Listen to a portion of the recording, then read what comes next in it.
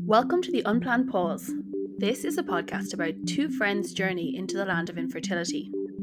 I'm Anne-Marie. And I'm Natasha. And we're both navigating our personal path to pregnancy and talking our way through it at the same time.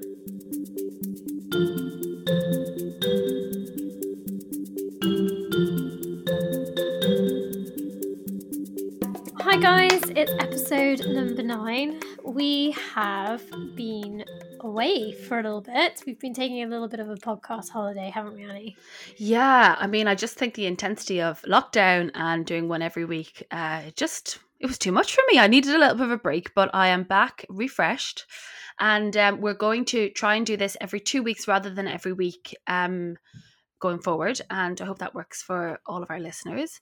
It probably means on a personal level, it's different to you, Tash, but I will have a little bit more to say, I think, rather than week after week of nothing. And I think hopefully we'll be a bit more energized. I felt like in the last episode, I was like, yeah, we just do this and it's so boring. So I'm hoping we'll deliver a better product. Lockdown. Yeah. Can we even say lockdown anymore? Like, what are we in lockdown? Well, okay, you know what I think, Tasha? I think the UK is no longer really in lockdown, but I, on a personal level, am kind of still on a lockdown. I don't know if you feel this way. Oh, 100%.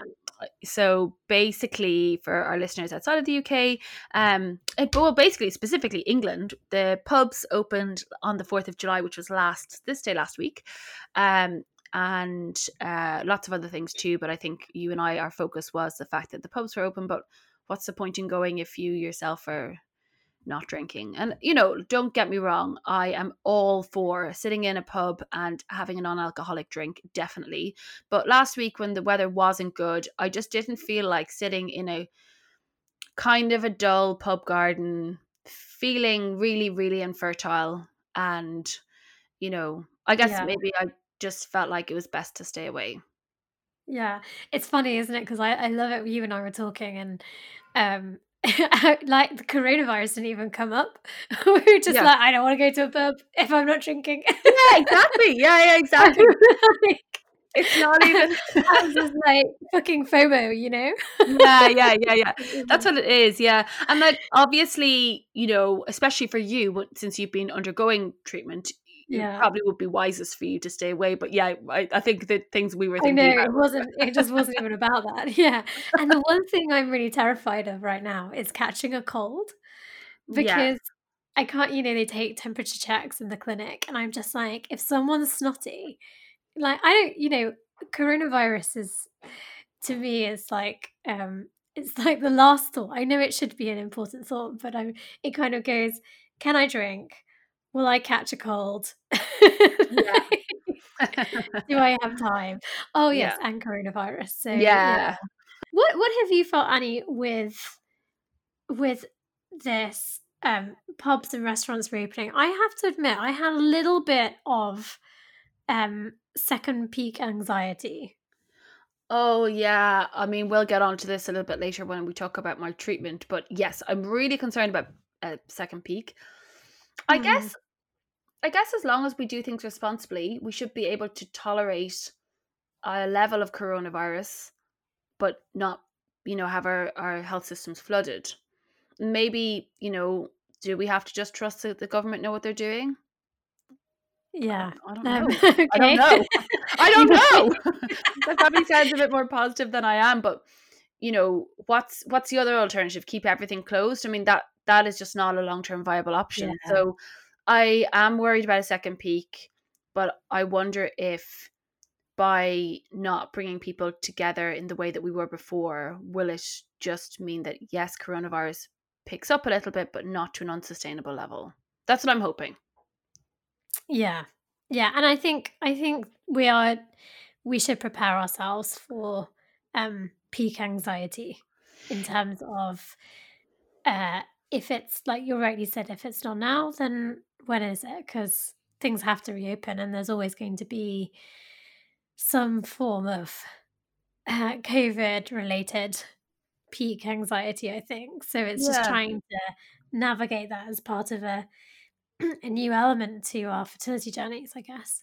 Yeah, and you know what, Tasha? I'm in the denial phase. Like, I can't think about it because when I think about it, I get too down. So I'm like, Yeah. okay, I'll deal with that when that happens. Right Yeah. now, I'm going to try and hope, personally, not engage too much in large group activities, um, or at all. And yeah, hope for the best. Yeah. It kind of does bring a kind of a neat segue into my treatment update. And I don't know, mine is quite short. So do you want me to go first? Yep. Okay, so the long awaited appointment for the 6th of July came up last Monday. And I think Alex and I were joking about afterwards how Sunday, the 5th of July was a really low point for both of us because I was really nervous about the appointment and what it would entail and what we would Mm. learn.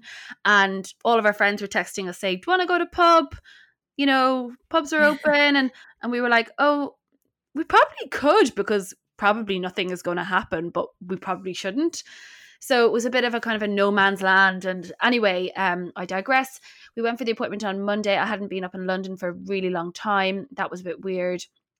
And when we got to the clinic, there was no one else there in the waiting room, and we were given so many forms to sign, forms like related to um, embryo collection and Yeah. related to, we had to sign a lot of forms about coronavirus and like undertaking IVF, during the Mhm. pandemic and those kind of things. So I kind of got quite excited in the waiting room. I was like, oh, this is going to happen. And Yeah. then we got into the room with a lovely gynecologist, and the other one was like the lead of the ACU, and she was like, we talked for a while, and she was like, it's going to be 6 to 8 months. Oh. That is um, notwithstanding a second wave. And I, if I'm honest, Tash, I had actually, cleverly or not, I would say quite stupidly, done a lot of digging about my clinic, which is Guy's, online. And I Mhm. had found someone who said that they weren't starting treatment until January 2021. But to be honest, as soon as I read that, I closed down the page. I panicked and I was like, I don't want to read any more about this. So I kind of knew that there Yeah. would be a wait. But basically, what I said to the woman was, I obviously cried. And I was like, look, Oh.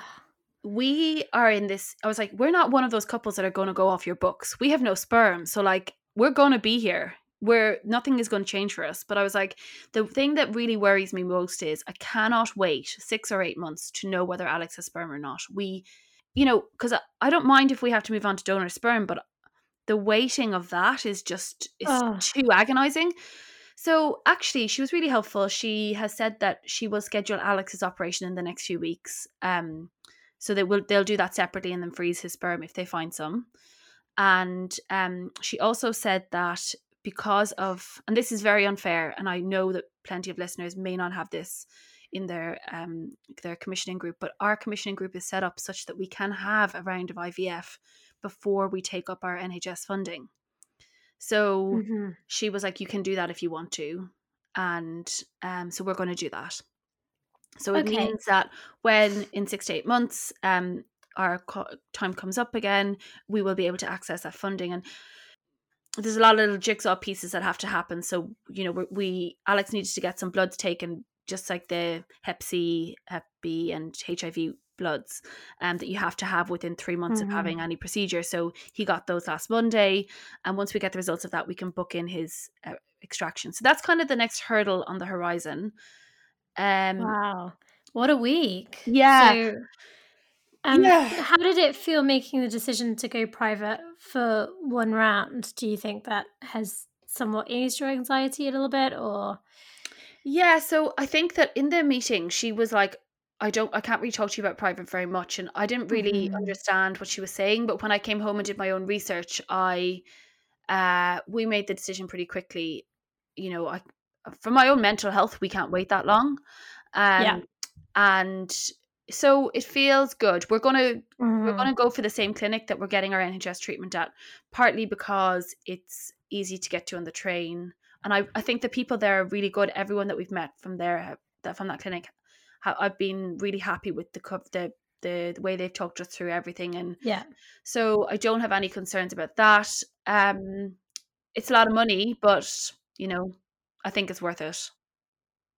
But in 2 weeks' time, hopefully, we'll either have had the extraction or have a date. And I Mhm. feel like I'm back in limbo land, but limbo land where I know something is going to happen in the next 6 weeks. So I can live with that. Yeah.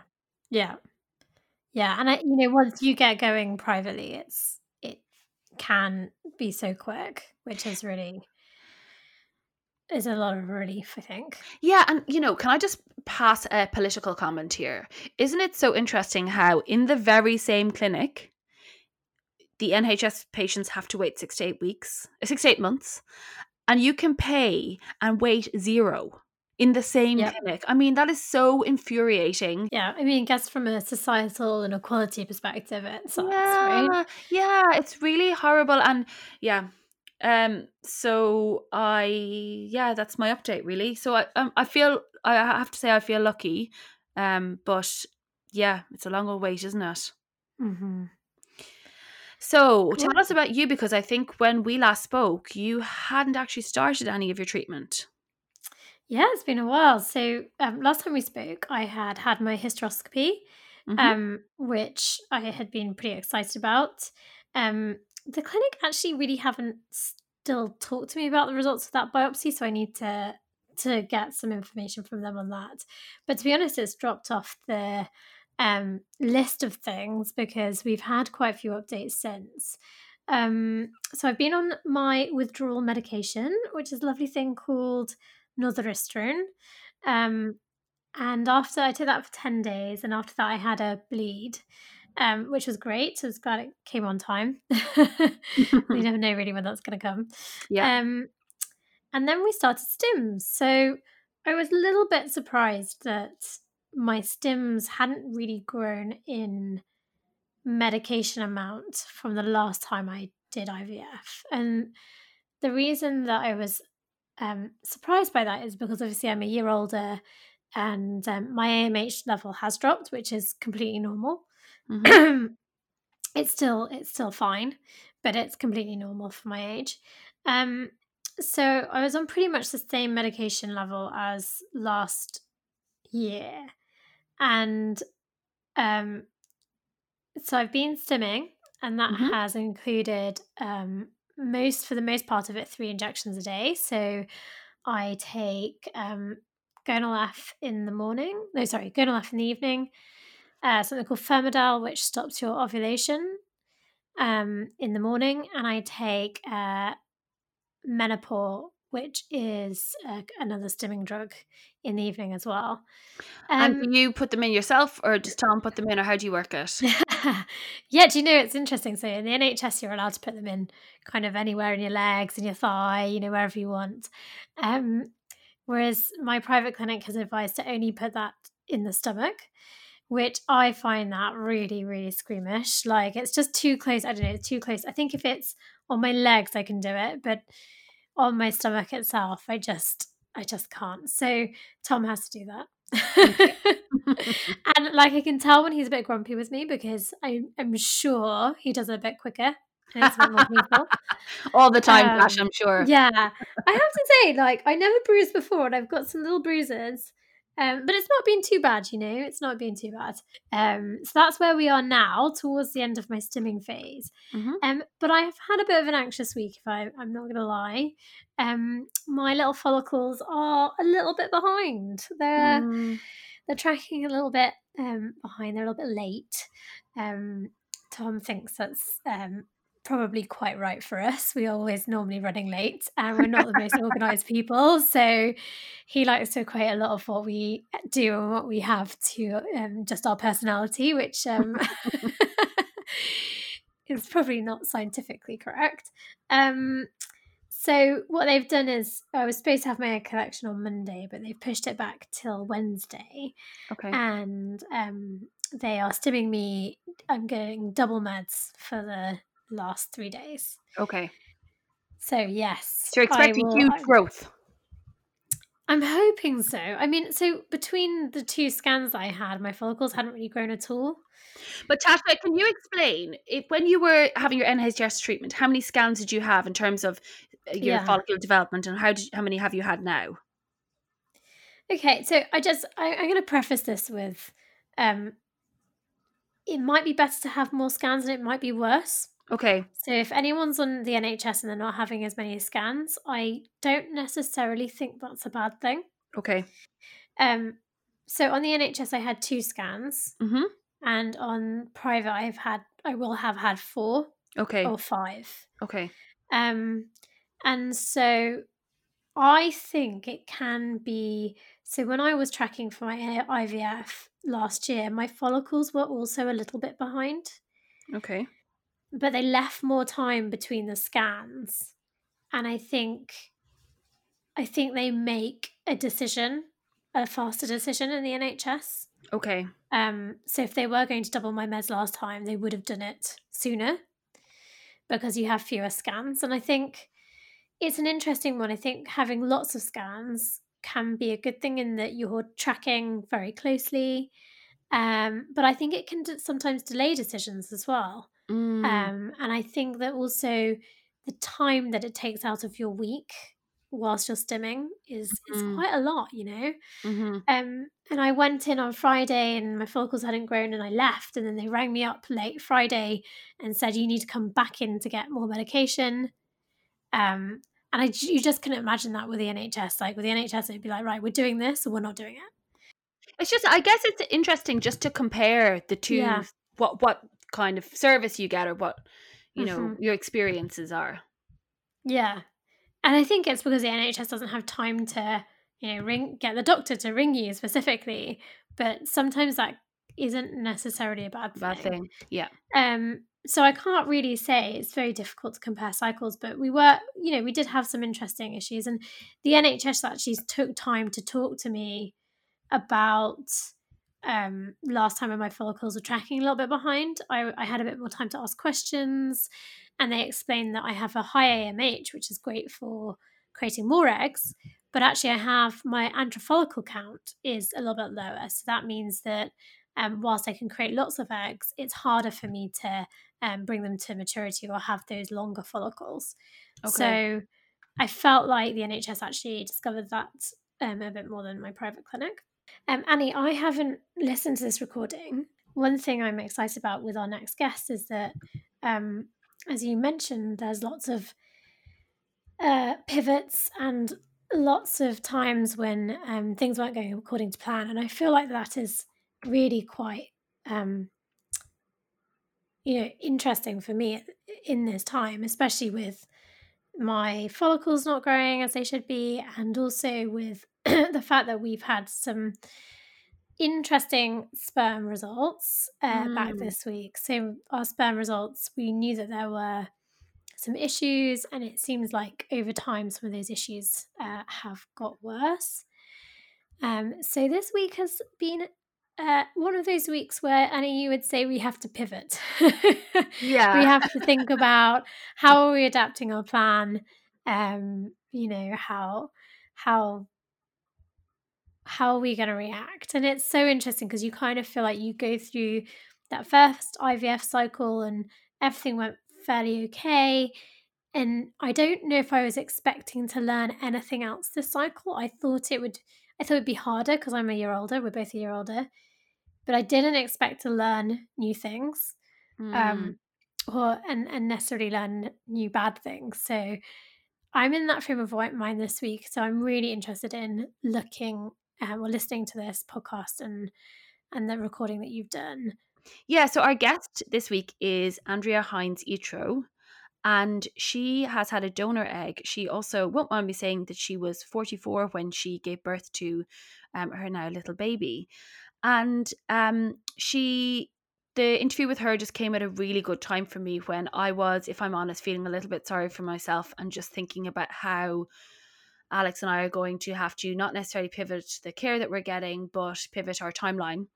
And she is, if you are listening and feeling in any way down about your own situation, she will give you some positivity because they pivoted on so many occasions and did so with a can do attitude and expecting success. And they had success. And she talks a lot through the process behind choosing a donor egg. And I think not just if you were in the situation where you're making that choice yourself.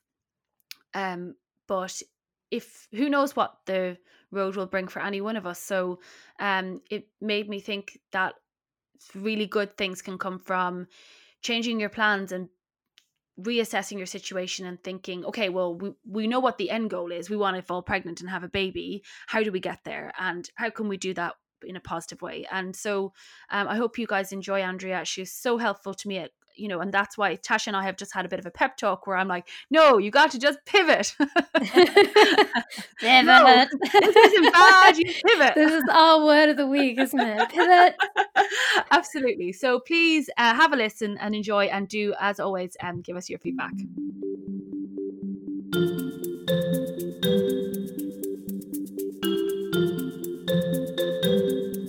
So, Andrea, thanks so much for joining us today. Thanks for having me.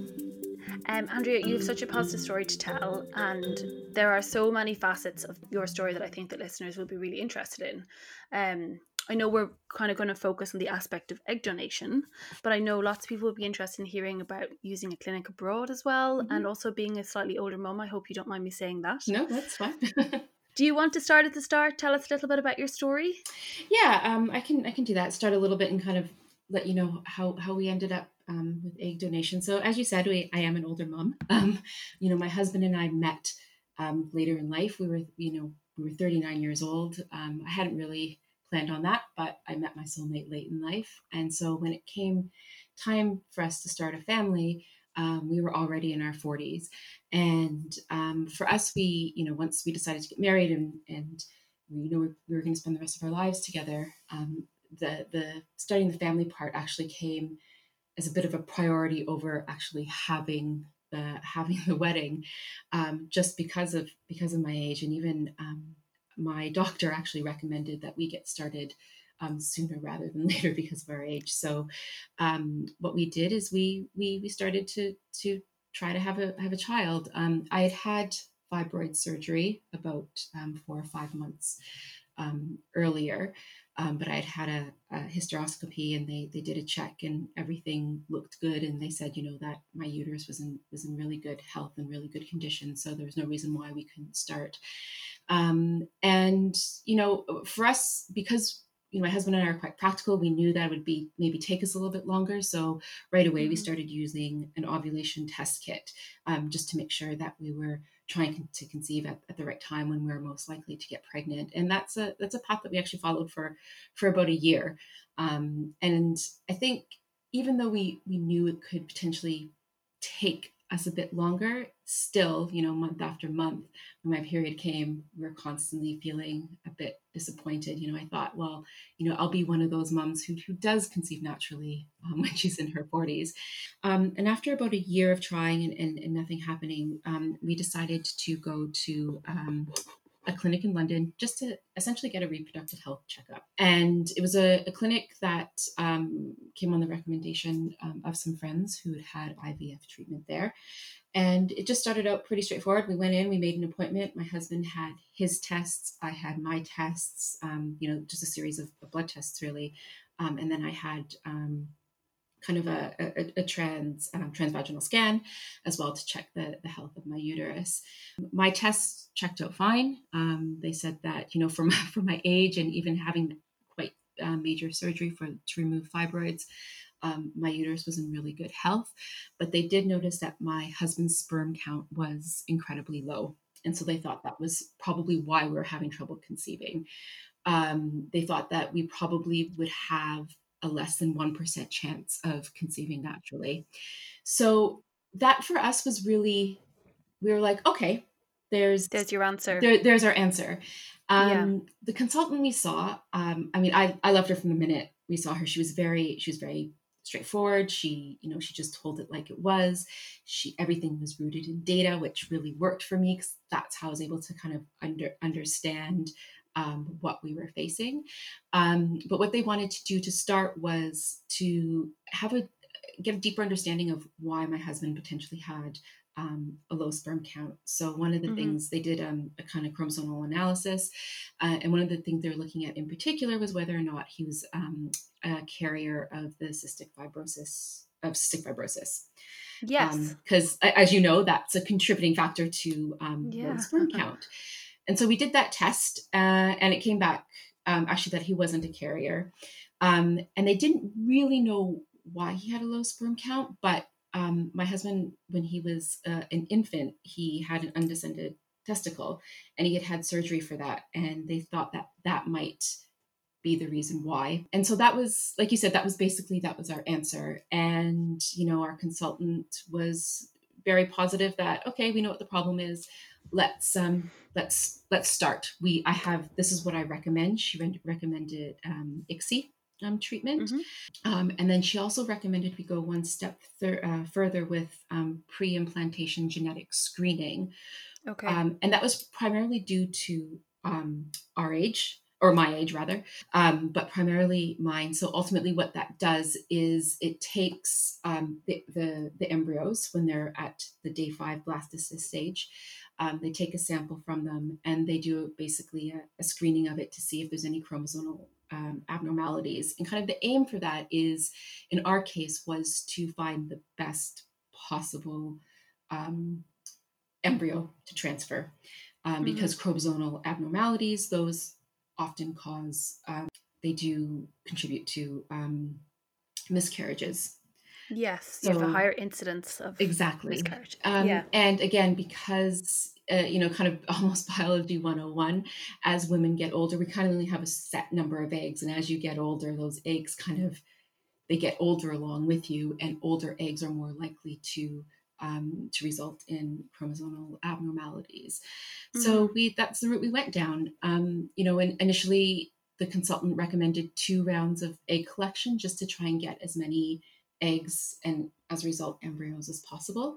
And that was kind of our starting point. And I think for us, we came out of these initial these initial consultations just feeling really empowered, because we had a plan. We knew what the problem was, and we had a Yes. plan. And for us, it was kind of easy. We figured, okay, this is the route we have to go to have a child. So we didn't really struggle with that at all. Yes, the drugs and the process and the back and forth, it is emotionally challenging. It is physically challenging. But for us, we had kind of accepted that that was going to be our route to parenthood. So that's where we kind of started, was with two egg collection and kind of embryo creation cycles. And it was after the 2, my egg collections were always very good. The first collection, we got 15 eggs. Wow. Okay. And it was actually funny. I remember being in the recovery after the collection, and the woman next to me, who'd come out just before me, she came out of her collection, and she was in a lot of pain, and they only got 3 eggs. And I remember thinking, oh my God, 3 eggs. But the one thing I've learned through all of this is, it doesn't matter how many eggs, it's just one good egg, one good embryo. You just need one. Exactly. And here It's just like sperm. Yeah, exactly. And what I was getting was, I had 15. I was like, woohoo, 15. We fist bumped afterwards, and I was kind of on a high. And from that, you do expect that not all the eggs were fertilized. I think we ended up with 6 embryos. So 6 day 3 embryos, which we then put in the freezer. Great, which is still a healthy number. But it was still a healthy number. So we went through the second cycle. We didn't get as many eggs, but and I think we got about 3 or 4 embryos out of that. And so we're really happy. So we had good solid kind of nine embryos. The physician then recommended that we do one more egg collection embryo creation cycle to batch for the PGS testing. She wanted to get as many as possible, because so to do PGS testing, they take those day 3 embryos, they grow them to day 5 blastocysts, and then they biopsy those day 5. And the expectation is that you essentially lose some of those embryos when you grow them to day 5. They don't grow to day 5, and then when you send them for the PGS testing, you expect to lose a certain number of them. Okay. So we had the 3rd cycle, and when all was said and done, we had 4 day 5 embryos that we were able to biopsy and send for the PGS testing. Okay. And after having all those eggs, I think we had upwards of, oh God, it was well over 20 eggs that were collected overall. To only have the 4 embryos, I think I felt a little dejected by that. But I Yeah. remember my consultant saying, she's like, Andrea, all I need is one good embryo to get you pregnant. She goes, I'm confident I'm going to get you pregnant. And I think she was so confident all along. And she really gave us a lot of hope. So we went and we sent them off. And it was about a 6-week wait. And almost 6 weeks to the day, I was actually sitting I was in a 3-day meeting for a client in Geneva. And I saw that the clinic I'd missed a call from the clinic. And I thought, oh my God, I can't believe I missed this call. So for the next 3 days, me and the embryologist were just playing phone tag. So, which was just, I was like, oh my God, I just really wanted to talk to him. So know, I just wanted to know, right? And he just, of course, he had like just a very neutral tone in his voice messages to me. You're trying to read between the lines. Yeah, exactly. And I remember calling my husband. I'm like, I can't get a hold of the embryologist. And he said, just relax. You will talk to him. I'm like, yeah, whatever. So anyways, I was actually on the way back to London. I was sitting in Geneva Airport when the embryologist managed to get through to me. And it was in Geneva Airport, actually, where I found out that all of our embryos were abnormal, not suitable for implantation, and that they were going to have to be discarded. And oh my God. I mean, I'd hoped for that one, but there I was sat at the gate in Geneva Airport crying. And I kind of think back to that moment, and I thought, oh, that must have been quite a sight. But a colleague of mine who knew the process that I was going through, she just kind of sat there and she held my hand. And the embryologist on the other end of the phone, he said, listen, I know this is really upsetting. Your doctor will have a chat with you about, next steps, but I can get a counselor to call you back right away if you feel like you need to talk to someone. And all I kept saying was, I just really need to talk to my husband. So he let me go, and I called my husband and I told him. And I mean, it was hard because I didn't want to break the news to him that way, but I was about to get on this flight, and I knew I wouldn't be able to make it through that flight without having told him. Of course, yeah. So we told him, and he said, listen, you'll be home in a few hours. Let's chat then. So I sat on the plane and I treated myself to a glass of wine because through all my egg collection cycles, I hadn't been drinking at all.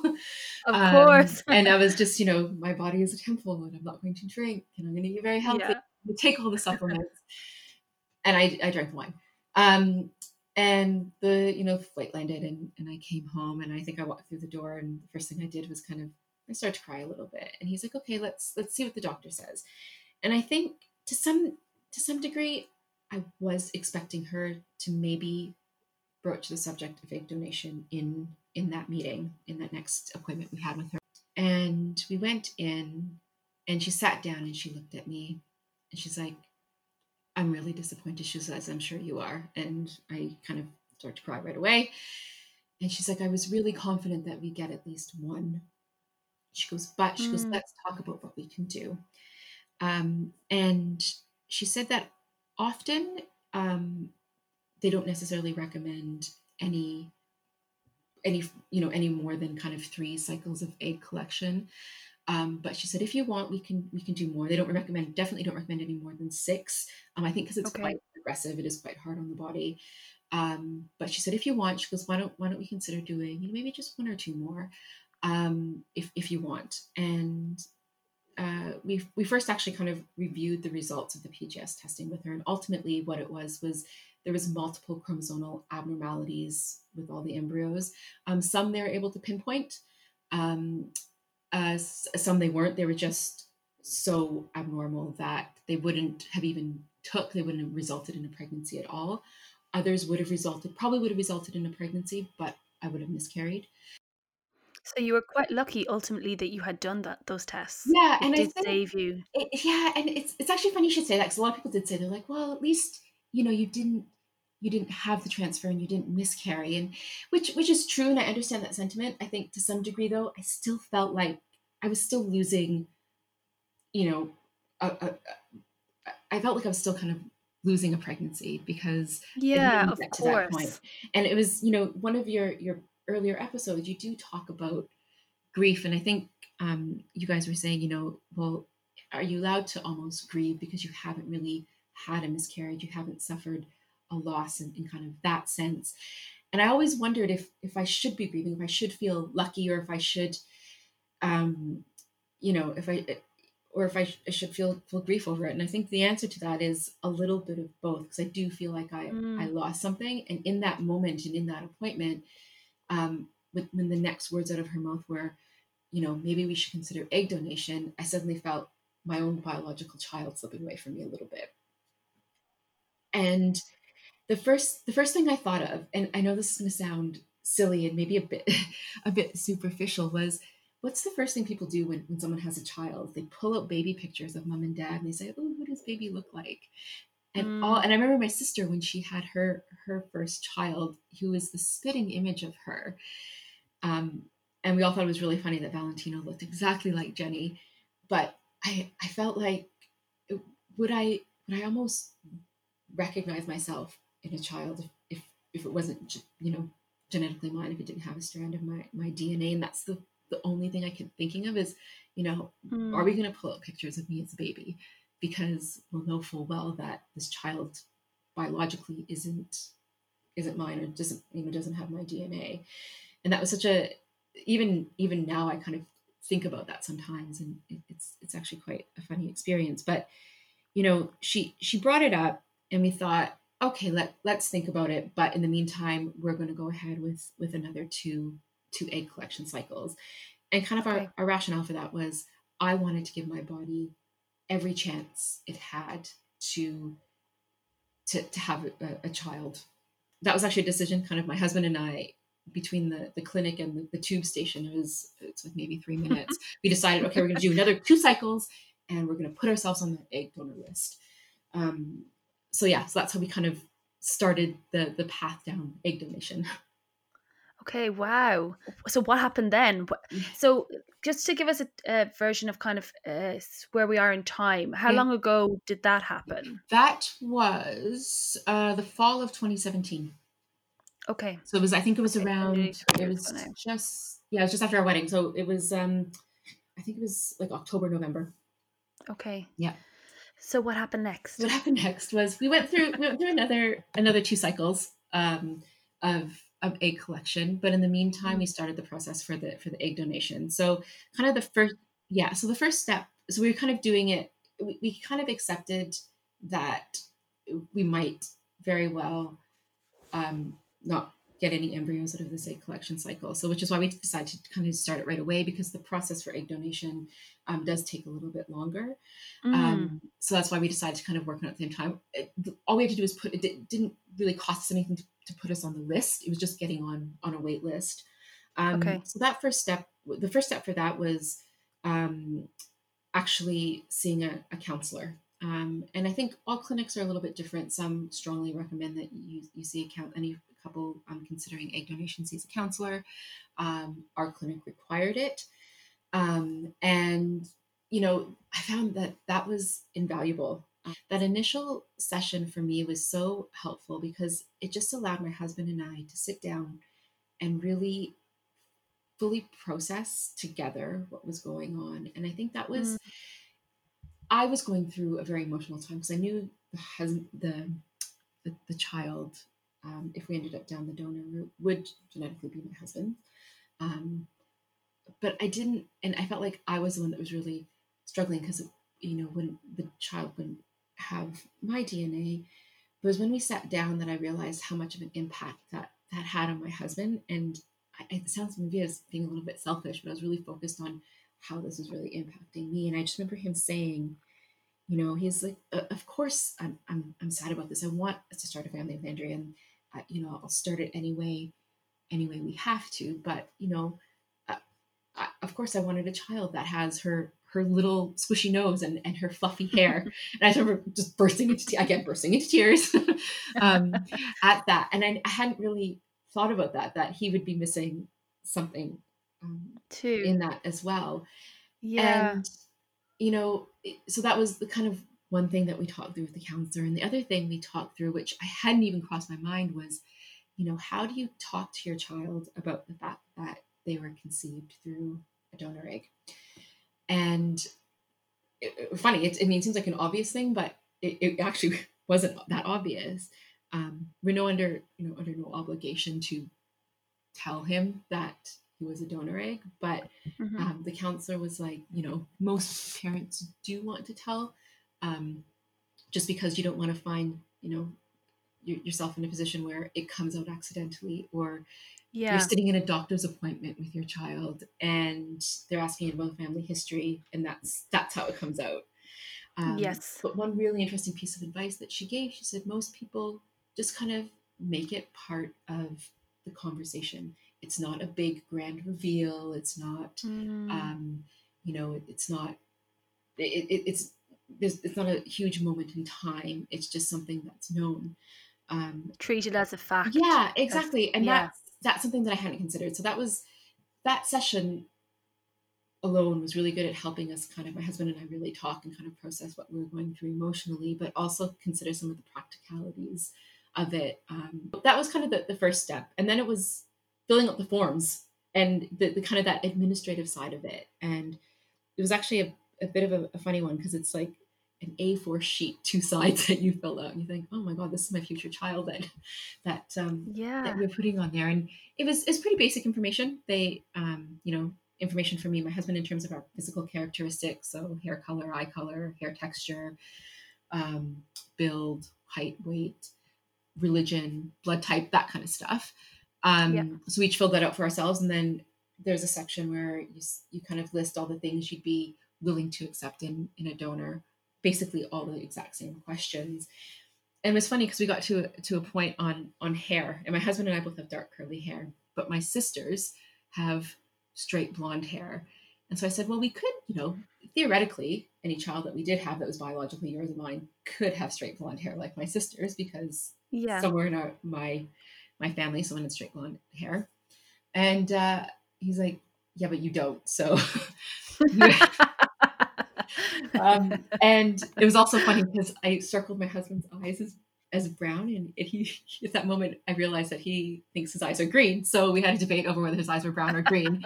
So it's quite a funny situation. But we for the potential donor, we did say brown or green eyes, because we couldn't agree on his eye color. But so you basically fill out a form and you send that in, and you sit back and you wait for them to call. So in the meantime, we had actually gone through our 2 cycles at that point. And it was while we were waiting for the results of the second round of PGS testing from those cycles that we got a call from the donation coordinator at our clinic in London. And she said, listen, we just met. Unfortunately, at this time, we don't have any suitable donors. And I think that was a bit of almost a slap in the face. And when I said to her, I said, well, how long is the wait list usually? And she said, well, we don't have people coming in and offering up their eggs on a daily basis. So it does take some time. And I was, again, a bit taken aback by that. I don't think she meant to be so blunt in her delivery, but it was quite blunt. And you're like, so what do you mean, like 6 years or 6 weeks? Yeah, exactly. And for the first time, I felt really out of control, because obviously, we didn't have any embryos, we didn't have any eggs, we didn't have a donor egg. And so we're a bit like, oh God, what do we do now? And that's when my husband said, okay, why don't we start looking abroad? And at IVF clinics there. And we decided to start looking in Greece, mainly because my husband's Greek. It was convenient for us. We had some recommendations of clinics from some of our friends in Greece.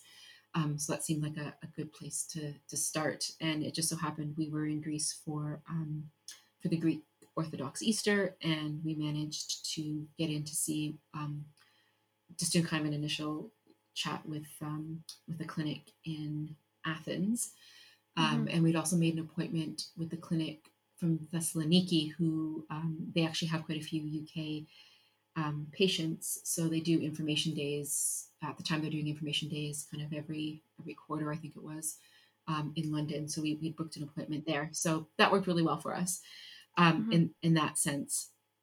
And then it kind of felt like, okay, we're kind of taking back the control a little bit. We're doing something, because otherwise, we could have just been sitting there waiting for this donation. Yeah, so I can't, kind of what happened next is we met the clinic in Athens. We had our meeting in London with the clinic from Thessaloniki. And it was about a week and a half after our meeting with the clinic from Thessaloniki where we actually heard from our clinic in London that they had a donor for us. Wow. And Okay. so all of a sudden it's like, oh, now it's all happening. And they kind of gave me a list of the characteristics of this potential donor. And she said, take a few days, think about it, and come back to us.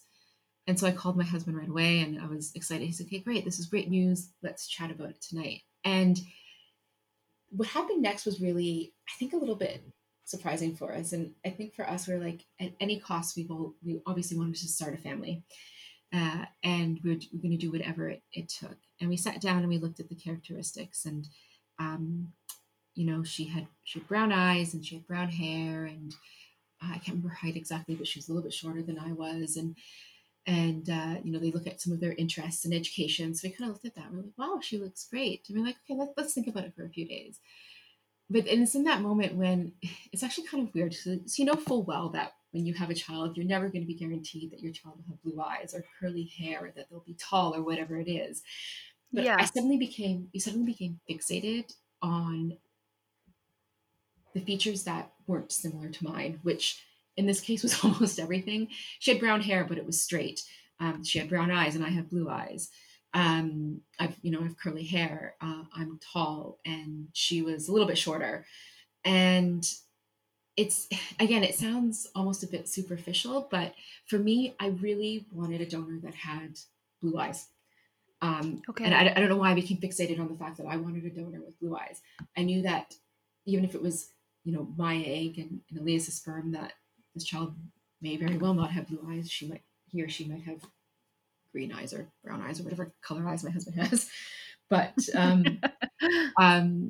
but I became fixated on the blue eyes. And my husband, he became fixated on the height. And he's like, when I first met you, because I remember, you walking into the bar that we met at, and you were just, you were so tall. And he's like, and I love how tall you are. And so for us, those are the things that became really important. And a lot of people were like, well, you're never guaranteed that. And it's actually funny that my husband chose that the height to be something to be really fixated on, because his mother's really, really petite. So we know full well that, if she gets the height from his paternal grandmother, he might not be very tall. But for us, it's just, we wanted to know that, that all the characteristics that I have were going to be in that egg potentially, so that we had the chance that the child would take on, some of my characteristics. So I remember the day we kind of decided that this donor wasn't right for us. We're sitting on the sofa and we just agreed, okay, this isn't for us. We don't know how long it's going to be. And I think that was the part we really struggled with is it going to be another 3 weeks? Is it going to be 6 weeks? Is it going to be 6 months? And we're turning down a perfectly good donor. But it's, it's not like buying a house and you can live with the fact that, you have a small yard or you don't have a yard or whatever. This is, our child. And most people don't choose an egg for their child. Yeah, so, exactly. And how can you know what you would do? It's almost too much information. It was almost that fine line too much and not having enough information. Yes, I see what you're saying. So, so we decided to turn it down, and that's when we chose the clinic in Thessaloniki, and we said, listen, they've come to us with a donor that we didn't feel was suitable. The PGS results came back on the last 2 collections, and we lost all the embryos, so we'd like to proceed and get put on your donor list. And the way the clinic in Thessaloniki did it was slightly different than our London clinic. The London clinic relied on a donor egg bank. It was the clinic in Thessaloniki. They would reach out to certain people that had expressed interest in donation, and approach them to see if they were interested in offering donor for a couple. So the forms that we filled out for them were the same. We gave them a picture of us, but that was just for their own kind of the clinic's use. And I think it was about maybe 3 or 4 months. Actually, I didn't even think it was that long.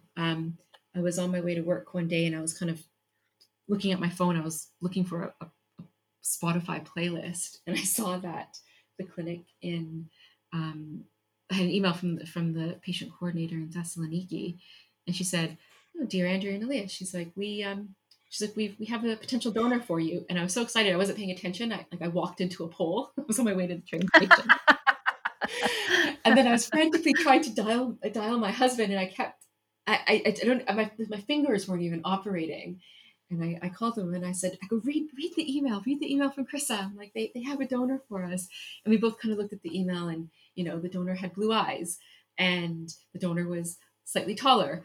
And we're like, oh, wow, she sounds fantastic. She's into music. She was she loves snowboarding and all these other things. And we thought, okay, let's take a step back and let's chat tonight.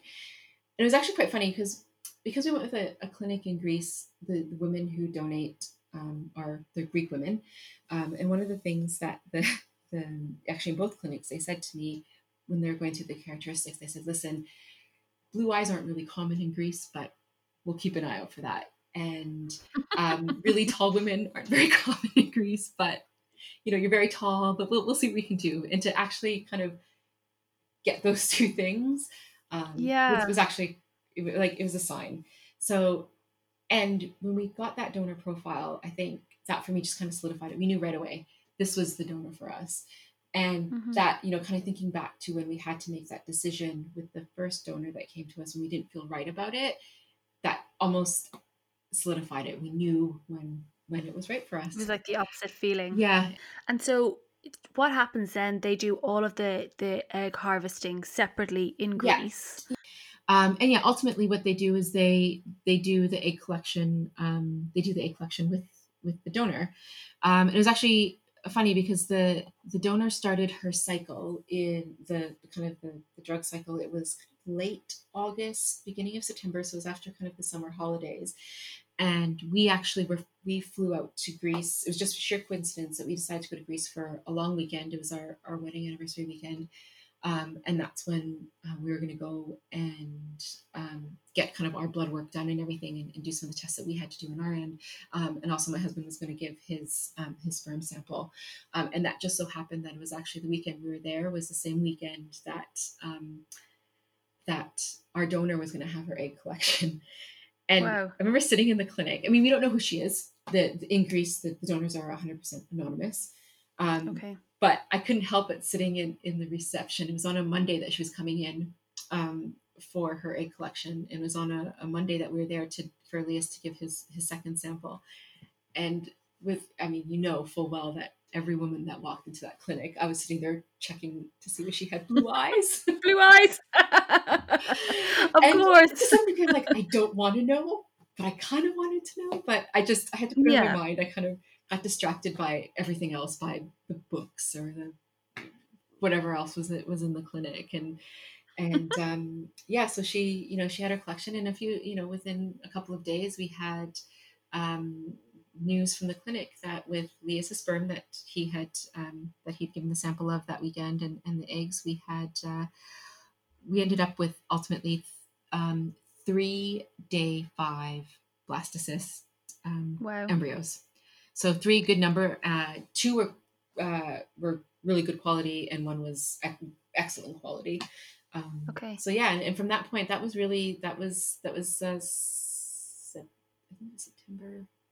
September 2018 that we were kind of like, great, we're back on track.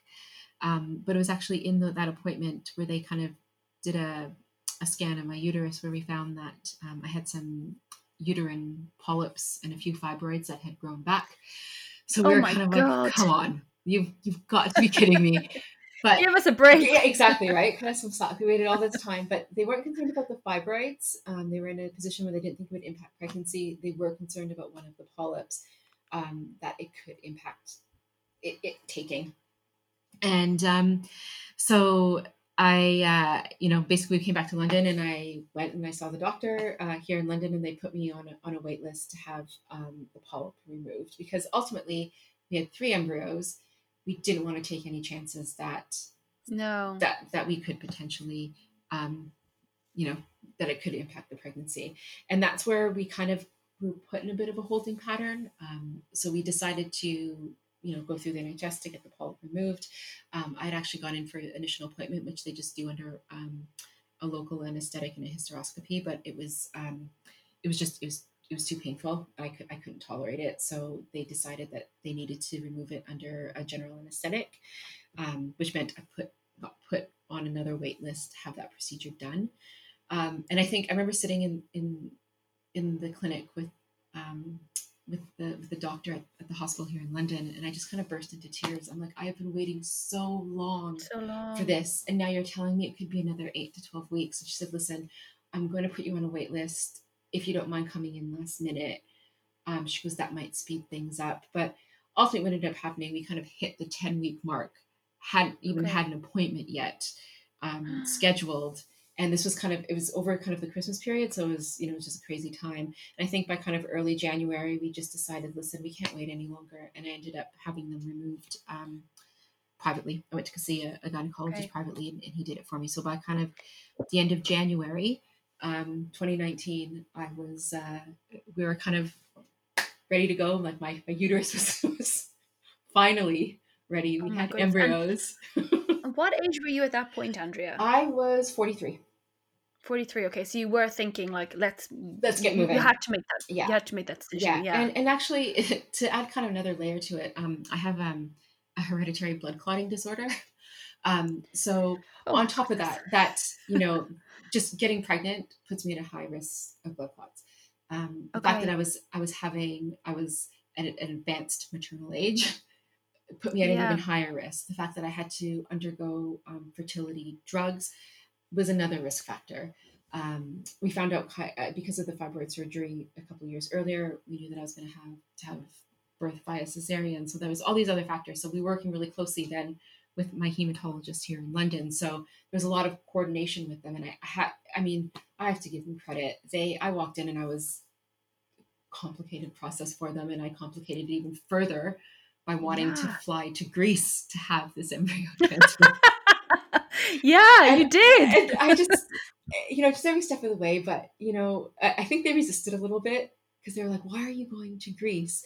And I'm like, it is a very good clinic. My husband is Greek. It's not like we just, went through the yellow pages or something and picked any kind of random one. We did a lot of research, and it was a considered decision. Yeah. And it was I had this procedure in January. By the end of January, my uterus was ready to go.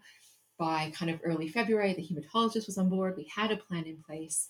And, with my period that I had at the end of February, that was kind of what kickstarted it. And then we started the process for getting ready for the embryo transfer. And a month later, it was I believe it was the 23rd of March, 2019. We flew to Greece. 6 o'clock in the morning, we flew to Thessaloniki. And by 2 o'clock, or I think 2 or 3 o'clock in the afternoon, I had my embryo transfer. Wow. And it worked. And it worked. It was actually 1 week, 8 days later, I went and I had a blood test here at a private clinic in London. And it was a Saturday. I had to go in for the blood test. And she said, listen, we'll probably know today. We'll give you a call with the results of your pregnancy blood test. And I said, okay. We had some friends over that night for dinner, and it was like 8 o'clock and we still hadn't heard anything. And the patient coordinator, the embryologist at our clinic in Greece was emailing us. She's like, have you heard anything? We haven't heard anything. I'm like, no. I said, but the clinic isn't open on Sunday, so I'm assuming that we won't find out until Monday. So I guess we just wait, which was disappointing because I planned on hearing that day. And I woke up early Sunday morning. It was actually Mother's Day. And I still have to take the drugs that you take kind of following an embryo transfer. And I looked at my phone and I realized that I had an email from the patient coordinator in Greece. And she said it was about 1 a.m. Greek time. And she's like, I couldn't wait to tell you. She goes, congratulations, you're pregnant. And Oh it was my about 6 God. o'clock in the morning, and I rolled over and I was like shoving my husband. And the dog was going nuts because I was screaming. I'm like, it worked. It worked. Oh, it's amazing. So yeah, so that's how we got pregnant. Wow. Oh my goodness. You defied all odds there, didn't you? You really, there are so many points at which someone might have just given up. Someone else would probably have just given up. All those things that you went through. It's amazing that you had success in the end. Yeah, it was. And I do feel like, a friend of mine said when I was quite heavily pregnant, and she came to London for a visit, and she saw me pregnant, and she just looked at me. She's like, honestly, she goes, you've defied all odds. You have, And you did. she's like, I couldn't be happier for it. And actually, this particular friend, she had actually had IVF treatment. I believe she had just turned 40 when she had given birth, and she was single. She really wanted a child, so she kind of, got a sperm donor and did it on her own. So she really kind of understood the process and the emotion of it. And she was my sounding board through a lot of it. I do feel like to some degree is, I don't want to say miracle child, but because it's all science really. Yeah. But to some degree it is, because there was many points along the way where we were like, this is just not going to happen for us. And just when we thought we were taking a step forward, we'd be knocked back a few steps. But it really, for us, it was and now we have a 7-month-old child who he's incredible. And I kind of find it funny, people often say to me like, oh, he looks so much like you, Andrea. I'm like, yeah. Oh, you know what? It's, there's two things I'm going to take away from that. Firstly, I just think your tenacity is amazing to just keep going and keep trying, and, to stay so positive about the whole thing through what was obviously very difficult. But also, as you say, science is incredible. It is. And it's just so brilliant what they can do for you. Even if you think about 2 different clinics in 2 different countries operating for you to make this happen is incredible. It is. And it's, I think I'd heard of sperm donation. I had a lot of friends who had sperm donors, people who had decided to have children on their own. So I knew about that. I think egg donation was not something that I'd heard of it, but I didn't think it was that common. And actually I'm finding that, like I said a bit earlier, I'm finding it's actually a lot more common than expected. And did I think this was going to be the way I was going to have a child? No, of course not. No one really thinks that way, but it was. And there's obviously not a I'm very grateful for that. I'm very grateful that I had some really great doctors and really great people who really helped make this a reality for us. And what would you say, Andrea, if we had a listener that was thinking about egg donation, what advice would you give to them? I mean, this is a very personal decision. I think, every step, starting a family in general is a very personal decision. Whether or not you want to have kids is a decision you need to make for yourself, you and your partner. If even under deciding to have IVF is a very personal decision. I know lots of couples who tried for a long time and they just kind of accepted, well, you know what, it's not going to happen. We don't want to go down the IVF route for whatever reason. And that's a very personal decision. And I think that's something that one really needs to kind of take stock and think about if, this is something that they really want to do, because physically, yes, it is a toll on you physically, because you do have to go through the process of kind of that embryo transfer. But, you really have to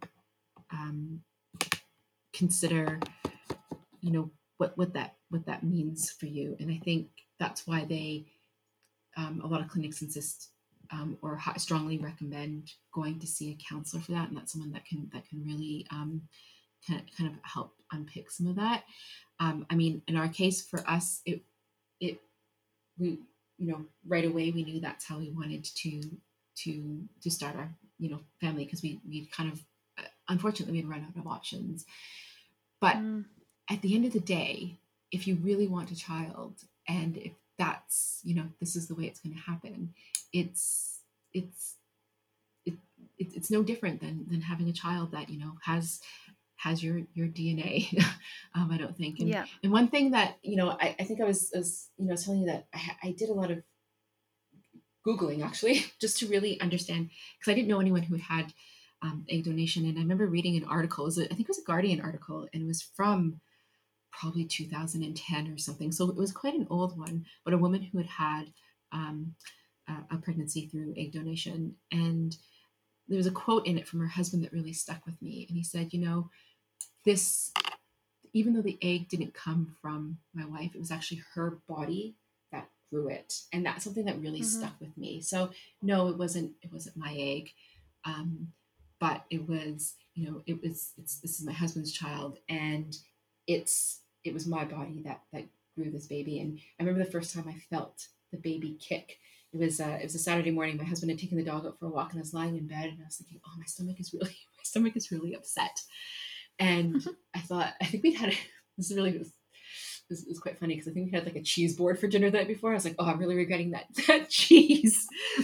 And then all of a sudden I sat up in bed. I'm like, I think that's the baby kicking. And so I was texting a friend of mine. I'm like, does it feel like you might have gas when the baby kicks? And she said, yes, it does. She goes, or bubbles.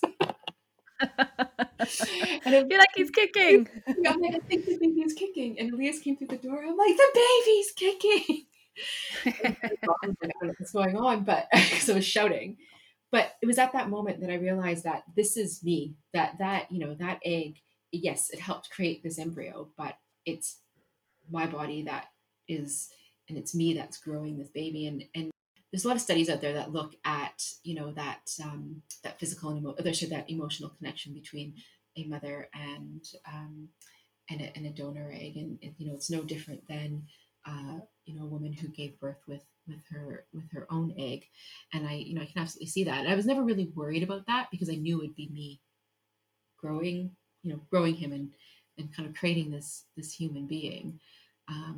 But yeah, that, you know, just that moment when they put him on my chest after he was born, I was kind of like, yeah, I did this. This is, you know, we did this. We had to kind of jump through all the hoops. And I think, you know, it's a long-winded way of saying to anyone that it doesn't matter how it happens necessarily. It's your child. You're going to love it just as much as anything. And you know, it's if that's something that, you know, that if that's an option that's being presented to you, and really consider it. Amazing. Well, thank you so much for your time, Andrea. Thank you. It's just fantastic, and I bet this will be so useful for our listeners. I hope so.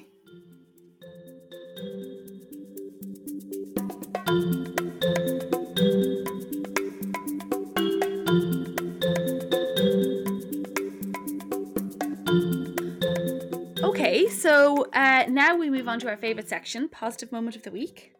Tasha, what do you have for us? Okay, I'm actually, I started off when we were talking before, Annie, by being like, it's all been rubbish. But actually thinking back, I've put some coping mechanisms in place already, which I'd totally forgotten about. And that is that we have booked a lovely little hilltop or hillside house in Italy, in the Chianti region, for a month. Amazing. So I know, really exciting. I've got some holiday and I'm going to be working from there. I've double checked on the Wi-Fi. And crucial. I know, exactly. How are we going to podcast from, you know, Italy? Oh my God, you're going to be so smug. I'm just going to be smugging over hopefully some hot days, although I think it might be a bit rainy as well. So my next step, really, Annie, is to try and convince you and Alex to come out with us for a free holiday. So, you know, I'm going to figure out after this podcast how to do that. And yeah, you never know, that may happen. I might take you up on that. Can you imagine? And we haven't seen each other physically for months. Could you imagine if we God, rendezvoused so in Italy? long. Oh my God, so yeah. lush. So my positive moment of the week is lower key than that, but I think it kind of ties into our theme of the week, which is pivot, where I have been trying to buy a women's racing bike for so long. Like, honestly, this is genuine news story about how they've gone out of stock across the UK.